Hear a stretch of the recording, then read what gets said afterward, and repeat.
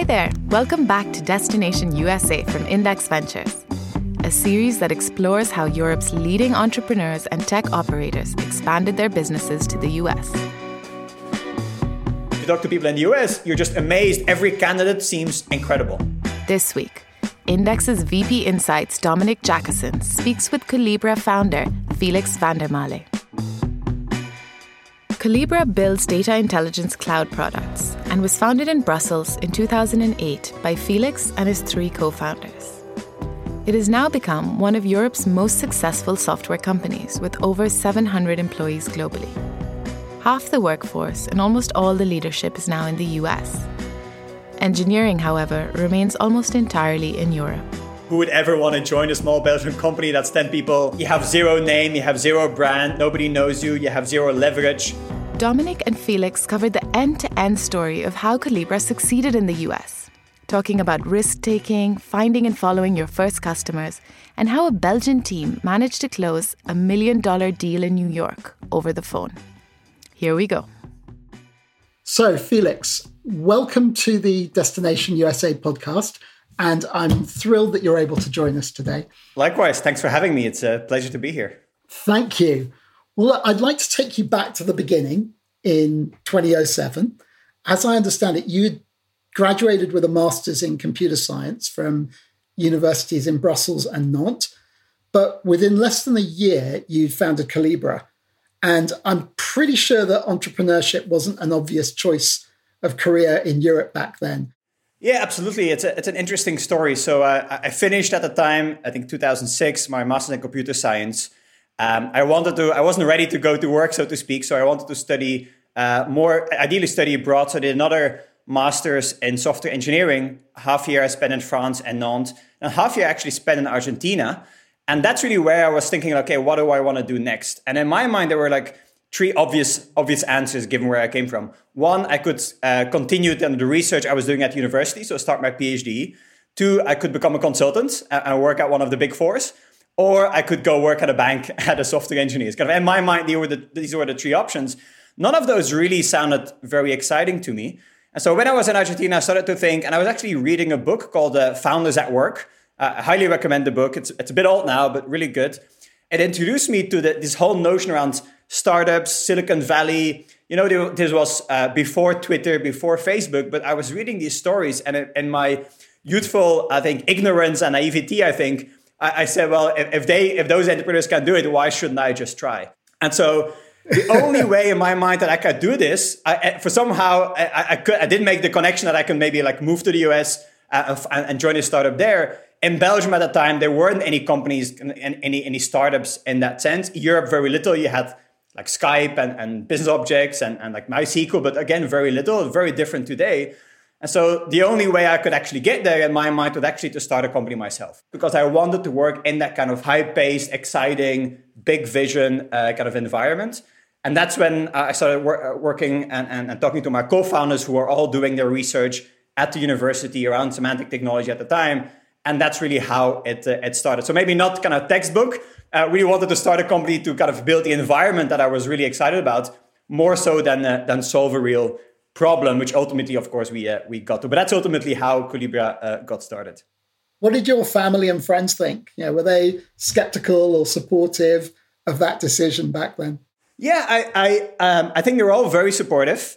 And it's interesting because you often talk about like entrepreneurship and starting companies as risky, but in my mind, I never really perceived that risk. I mean, I had 2 computer science degrees. I had another degree in kind of an MBA in economics and management. So in my mind, I would find a job anyway. So I had, in a sense, job security, which is an enormous amount of kind of risk mitigation. So I said, okay, if it doesn't work out, the next day I'm going to have a job. So it's not really that risky. I'm 23 years old. I don't have a house. I don't have a family. I don't really have any kind of responsibility. So the risk level was always very, very relative. It's just opportunity cost and opportunity risk. But I never actually thought about it that much. I never thought of myself actually as taking a lot of risks. Were you thinking about the US back then? I mean, did you appreciate that the US would be your most important market eventually? Or were you thinking, oh, this is a Belgian leader or a European leader in the category? No, we were thinking global from the beginning. So we were very, very ambitious from the beginning. But it's really once we got started and kind of found initial product market fit, we quickly realized that our target customers, there were very few of those in Belgium. And I think it's one of the things that we did really, really well is that what we did at the time, again, around data governance was very different than today. Most people didn't understand what it was or why it was important. So very quickly, we realized that we needed to find the people that understood what we did, why it was important, and are actually looking for a solution like that. We couldn't waste our time trying to convince people that what we did was important. And so as we looked for that very small set of people, it was a small set of people at the time, so we had to almost look internationally from the very beginning because that set would be even way too small if we just look in Belgium or look at Europe. And then when we actually started kind of finding those people, the kind of the addressable market, it was easier for us to find those people in the US than it was in Europe because we did a lot of trade shows. That's where we found the people that were like-minded. And that's kind of how we found our first leads, first opportunities were often US companies. So it's really, so I think there's two things. One, from the very beginning, we realized we have to think global. And then the second aspect, where do we find the people that care about what we do and how can we best address them? Actually, most of those opportunities came from the US. So we followed our customers. And that's really why we were focused on the US from the very beginning. That's really interesting. But at the same time, as I understand it, your very earliest test customers were in Europe. And I'm just really curious to understand, when was that? How did you convince them to take a chance on you? And did you, at that point, did you have much of a product at that point to demonstrate? Yeah, it's in the very beginning, basically, we really had to find our product market fit. And it really goes back to kind of the origin story where we started with the goal of building a company more so than solving a very particular problem. We had very interesting technology coming from the university around semantics, but we had to find a problem that was really compelling for customers that we wanted to solve. And basically, it took us a year, the first 12 months. We didn't sell anything. And after 12 months, we made the decision to say, okay, this isn't working. Like we were focused on data integration at the time. Customers don't care about that sufficiently. And then we shifted to data governance. With the financial crisis, of course, that happened in 2008, just the time we started, actually helped us find a product market fit. Suddenly, all of the large banks required data governance. The first 2-3 customers were in Belgium, were almost more like quasi-consulting companies where we've actually built the software and kind of a strong collaboration. And then it's when we found product market fit, especially in the large banks. And so that was mostly in London and New York. And so London we could easily do from Brussels, just a lot of travel. And then, of course, New York, we were traveling over and back all the time to the US, where we found the most traction initially with the product. And of course, the product evolved very much in those first couple of years. Really interesting. Were they paying anything, or as you said, it was more in that consulting model? We never did anything for free, and I think that's a good thing. I think it's good to ask money because otherwise people say if it's for free, but you're not really testing if it is real value. It's only when people want to pay for it. So the first two deals are more kind of consulting, but actually it helped us kind of find again the problem we wanted to solve. And then after that, very quickly we started to charge for our product.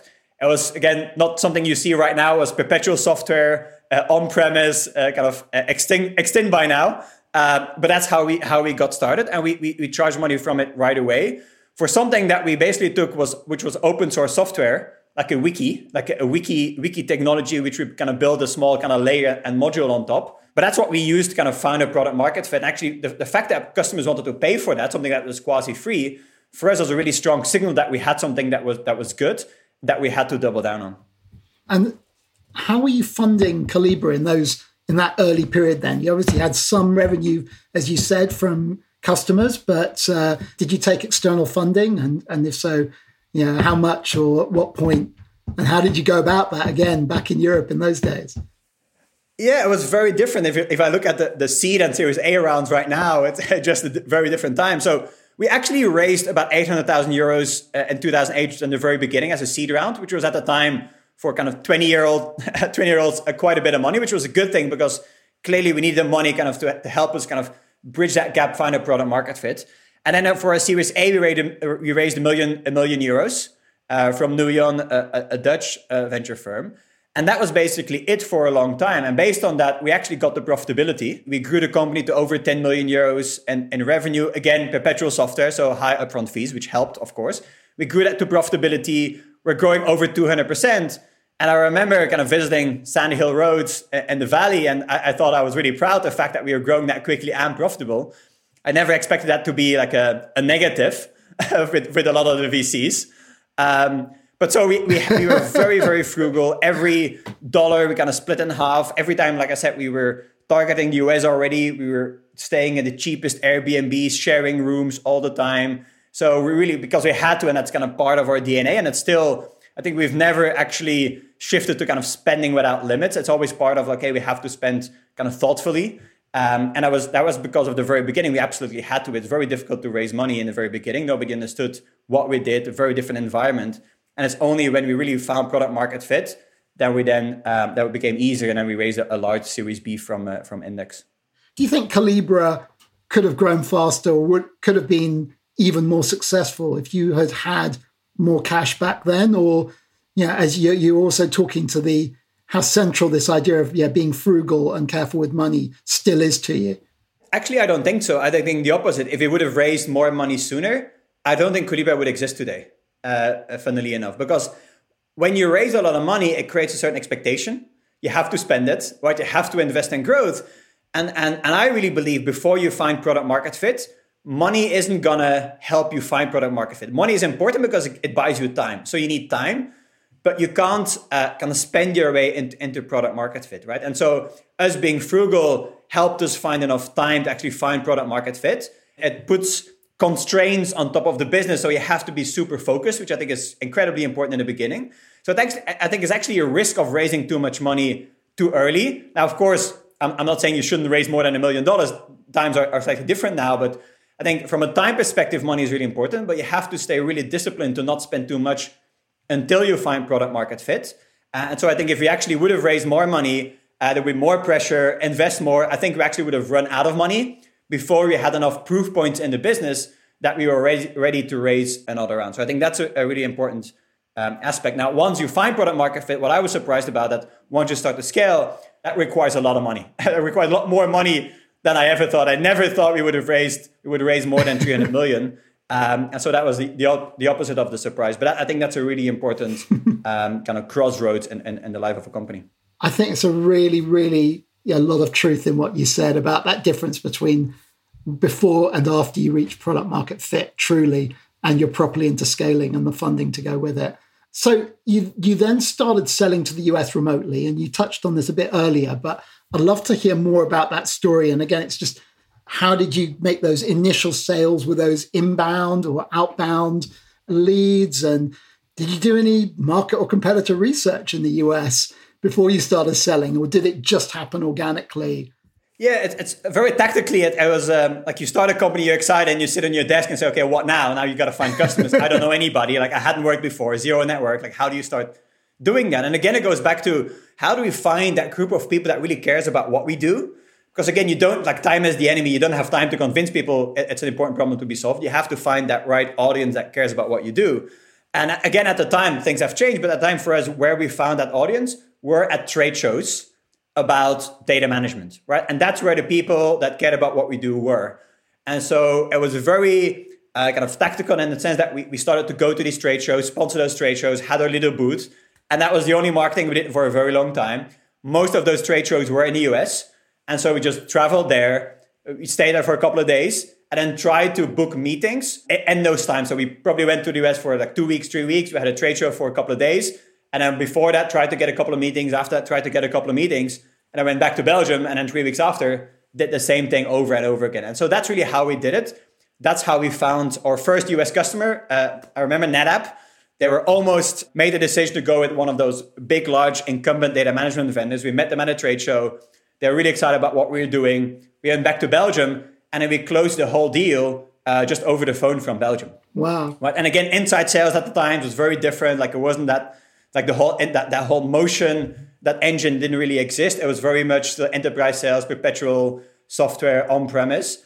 But we just did it like through trade shows, meet people, then go back and finish the deal over the phone.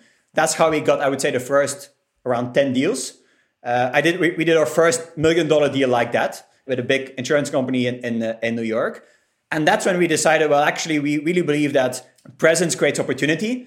just being able to be where those customers are, easier to book meetings. You don't have to say, well, actually, we can book a meeting next time in the US 4 weeks from now. Just everything becomes so long. And so that's what ultimately what led us to New York, not San Francisco, not Boston at the time. We just followed our customers. And most of our customers, again, product market fit in financial services, were in New York. And that's how we set up a small sales office in New York. Our first founder moved to New York. And that's how presence in the US grew. Do you think it made a difference being European in terms of trying to sell to major US financial companies, or you didn't find that a barrier at all? I don't think so. No. I mean, what matters in the beginning, and people, these organizations, they know you're very small. Like we're like a 15-person startup selling to the largest banks in the world, beating IBM and the likes. You need credibility. They need to know that you're an expert in your field. And two, they need to know that you're going to do everything in your powers to make them successful. And so I remember NetApp was our first customer in San Francisco. Of course, there were a 9-hour difference with Belgium, but we were on the phone with them well into the night every single day, probably in the beginning, because as you can imagine, there were a couple of product challenges, very early product. But we just in the night over the phone, we were just on the phone with them all the time just to make it work. And I think that worked well. And we built really strong relationships through that model. It sounds like as well, you were really, you were obviously finding through that approach, you're finding the early adopters very much. So people are going to be open to that, looking to experiment, looking to innovate as well. So that was quite a sort of highly technical sale, which then, and presumably it was very driven by you and your co-founders. At that point, you didn't have, or had you got the beginnings of a sales team at that point? Not really. In the beginning, it was all the founders. We like Benny, which was our VP sales, joined us as kind of a quasi-founder a year in. So it was Benny, Stan, our other co-founder, myself, and a few kind of technical pre-sales, very early employees. And because at the beginning, it's an art, not a science. The sales process, you have to learn all the time. And so the founding team, you have to just constantly learn what are the messaging, what is resonating, what is not resonating. You constantly adjust, you constantly iterate.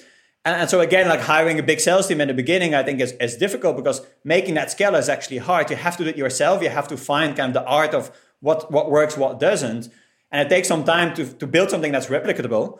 And so then that's only after the time when you really found that product market fit, then you're ready to start hiring a sales team. And then even then, I think as a founder being very close is really important to train those salespeople of how to actually present it.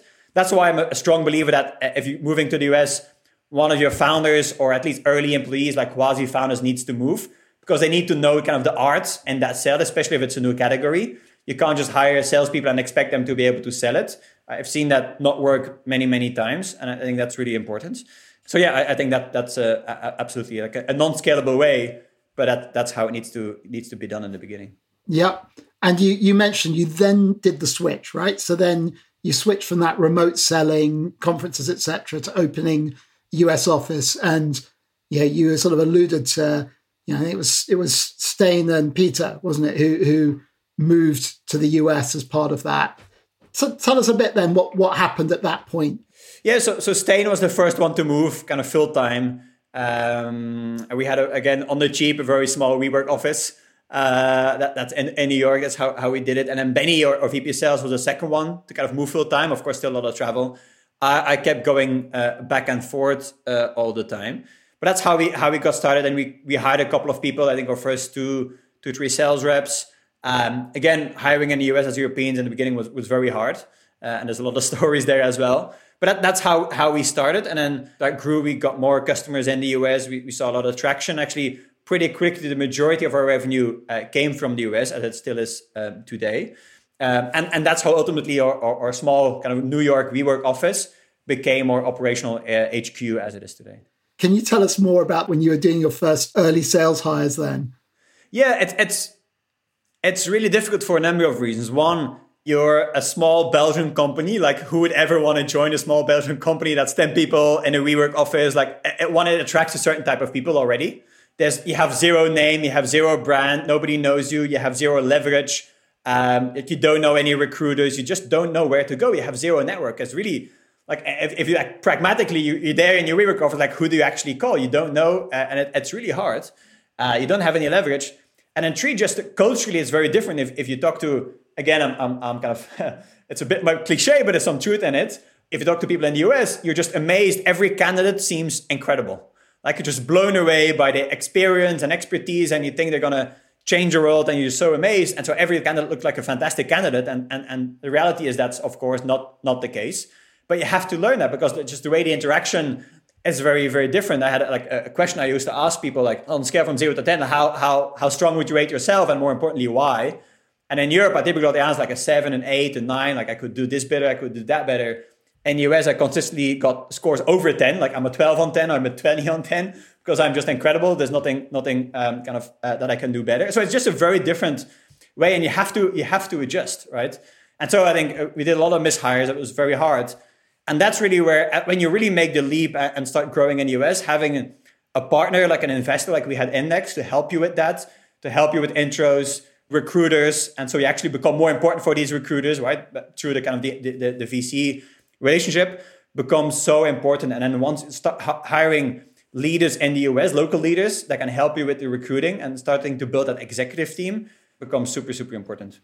Well, that's very kind of you, because it was like 2015 when Index led your Series B, right? Yes. So what determined like that round's timing, size? Yes, it was an interesting time. We really were at a crossroads. Like I said, we only raised about 2 million euros, so owned a big part of the company. We were profitable, so didn't have to do anything. We actually had some acquisition interest as well.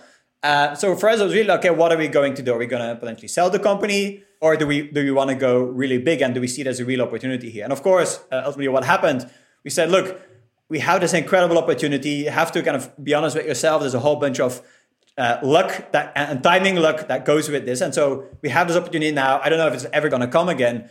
Let's try to build a really big company. And we've really made that decision at the time. Let's say, let's try to really build a great company, scale in the US. And so we need a partner that can help us do that.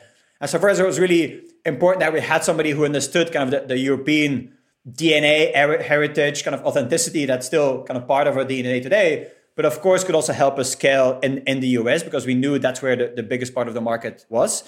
And so that was, of course, what really attracted us at Index, that could really help us on both fronts.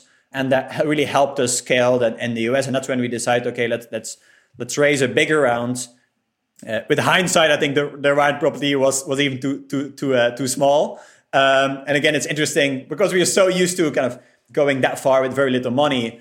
But then once you start scaling in the US, it was amazing to me how expensive things were. Of course, New York is a very expensive city. I think that's another aspect about moving to the US. As one of the founders or the founding team moves to the US, I think just the personal side of things. Like if you move yourself, if you move with your family, these are really kind of life-impacting changes. And of course, New York is a very different city than Brussels was for us, like just from an expense perspective. And again, having a venture capital firm as a partner, having raised a bigger round, potentially some secondary, I think that's really helpful because it gives you some security and some comfort. Because like Stan, who moved before that, it was a very difficult year for him. Like we had zero money. We were paying us low Belgium salaries, which frankly is kind of inhumane in New York. But that's what we needed to do. And so it's a really like a personal impact that, of course, impacts the company as well. So again, when you make that move, also think about the personal impact and make sure you have a partner that helps you raise a bigger round where you can pay yourself kind of more market salaries, because otherwise it's going to only be harder. Absolutely agree.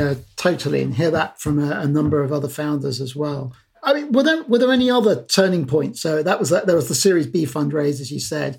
Were there any other early turning points in the US that helped you establish yourself, either on the hiring side or on the customer side? Any particular breakthroughs? Yeah, there's a lot.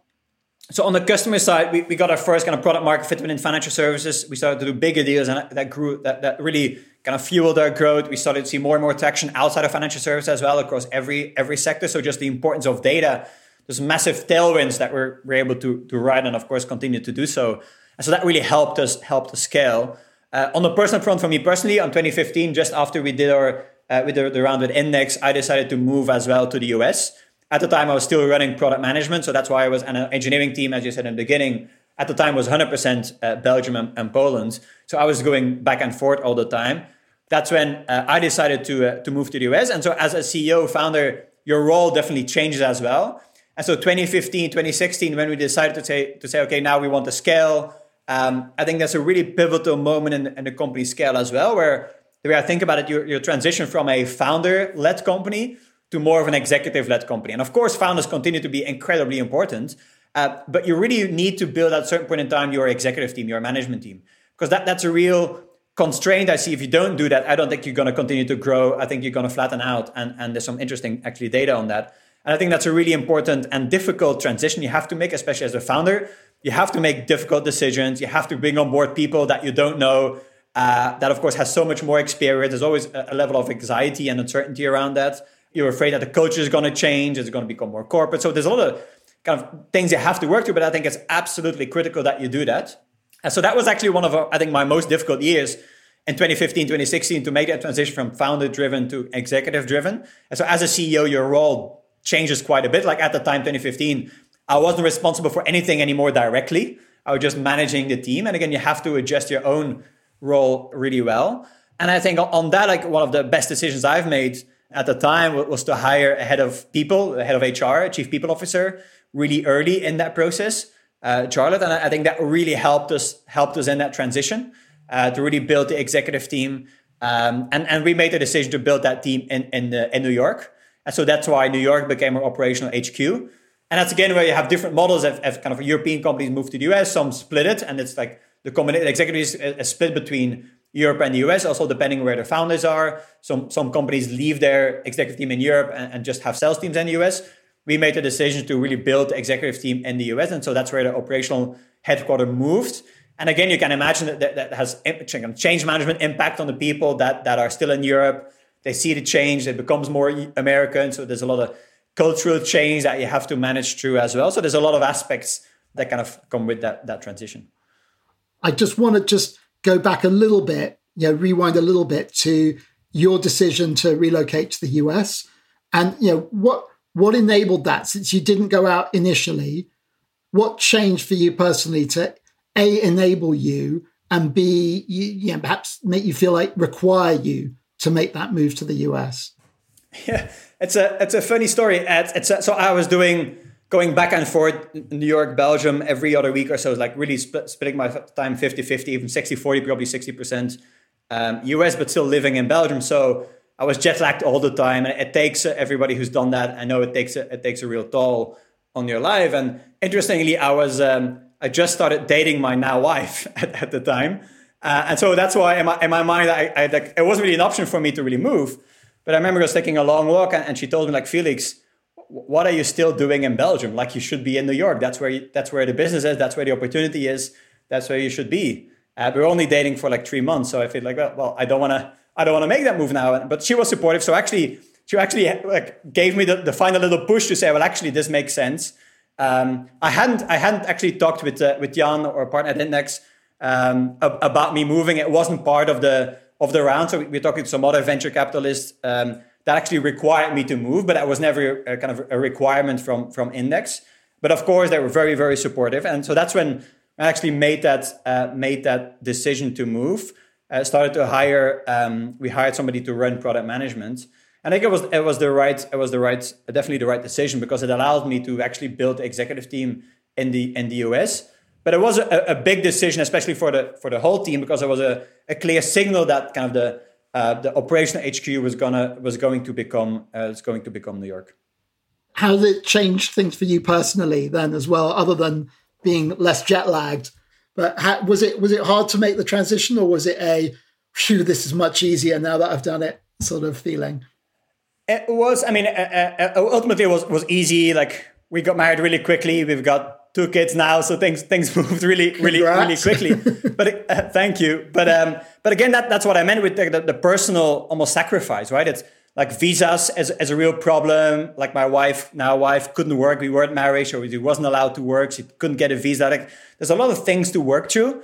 And it can really be difficult, like personally, to actually make that transition. Like I said, it's a new city. There's no family, there's no friends. If you build your family, there's a lot less help. It's more expensive. You don't know anything. So I think that it brings like a personal tax that you can't underestimate. And again, that's why it's important to have partners that are supportive in that. But it's not to be underestimated. I think every situation, of course, is unique, but don't underestimate the personal impact of making a move like that.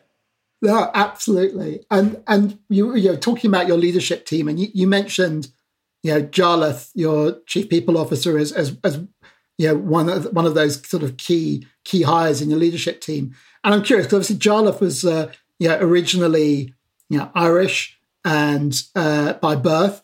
And did you find with your leadership team, being a European-born company and a European founder and founding team, were the types of, did you think your exec team, which is now obviously all in the US, does it look slightly different in flavor or makeup of people compared to what maybe a pure US-born and bred software company might look like? It's interesting. I thought about it myself, and I don't have any real academic analysis or comparatively, but if you think about now, our CMO is originally French, of course, been in the US for a very long time. To your point, Jarlath has been originally Irish, worked in Europe, but worked in the US for a long time. We have our CFO is Canadian, our CRO is Canadian. And so actually I think, and of course we have a number of kind of US nationals or born people here. So it's interesting. I think the culture, is different. I think it's a low ego culture, a lot of humility, a lot of respect, a lot of openness, a lot of transparency. And I think it still goes back to kind of our origin, that kind of European, Belgium kind of DNA, that authenticity, which I think is a really important aspect that you have to stay true to. I think it's reflected in our leadership team as well. That's fascinating. And I mean, if you were doing this today, do you think it would be different if you were a European founder of an enterprise SaaS business today? Do you think you'd sort of end up following a similar sort of model to what you have at Collibra in terms of that pivoting the leadership team to the US? And presumably sales would anyway, because in enterprise SaaS, it's still so US dominated.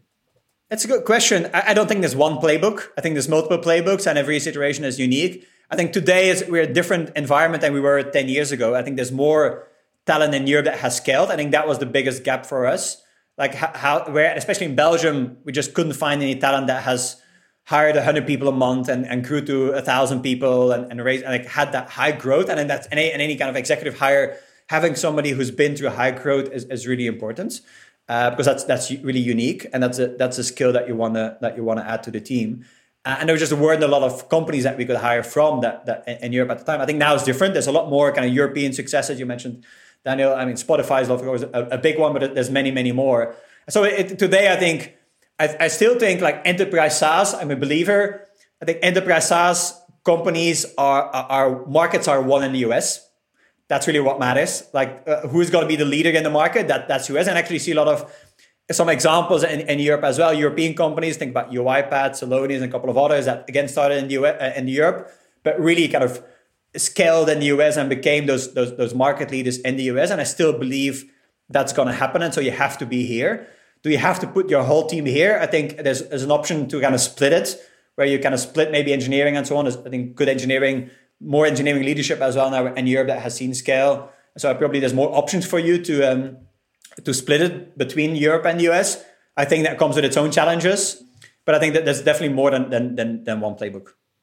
And just lastly, I'm just curious, how the last, obviously the strange last for 14, 15 months that we've had globally, how's that affected Collibra, your market, your culture?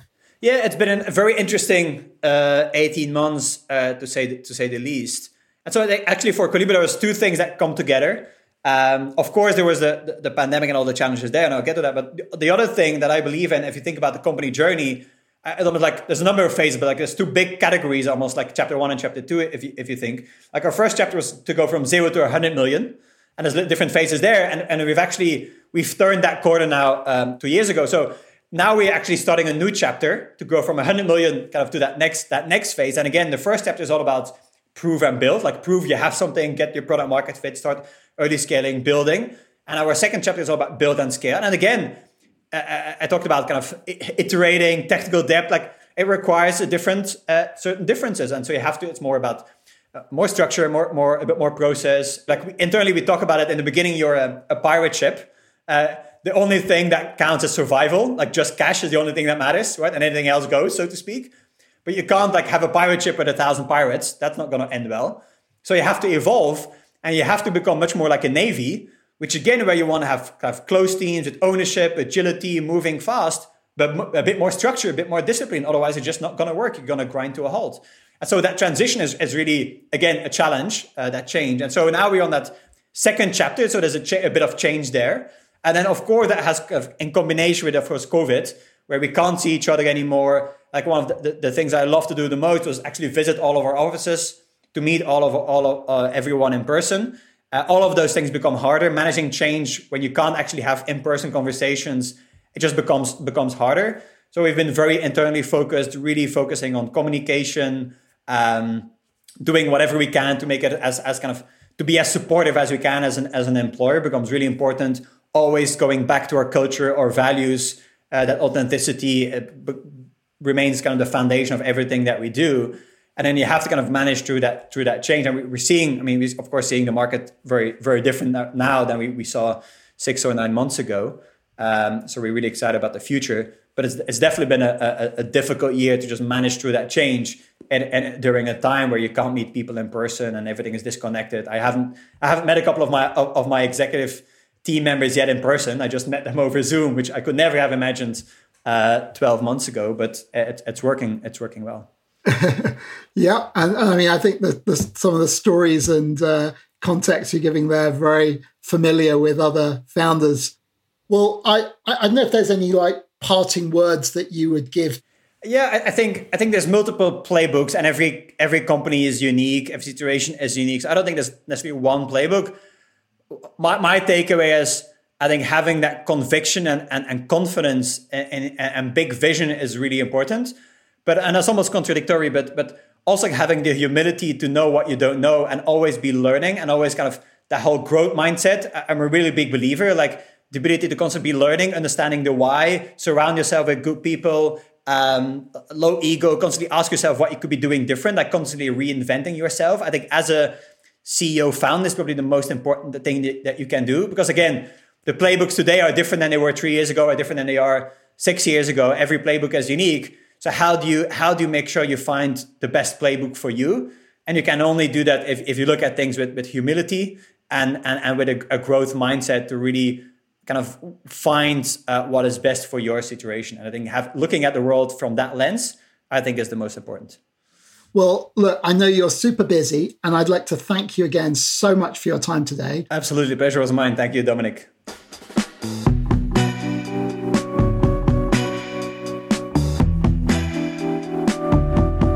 In the next episode, we'll be meeting Adyen founder Pieter van der Does to dive deep into how a European payments company took the world by storm. We are winning US business from US companies that do not have international volume with us. So that's a new stage where we are, as a company started in Europe, winning from US companies for pure US volume. And there's no other reason to work with us than quality of the product, quality of the service. You won't want to miss it, so see you next time. And if you want to learn more about US expansion in the meanwhile, check out our Destination USA guide, link in the episode description.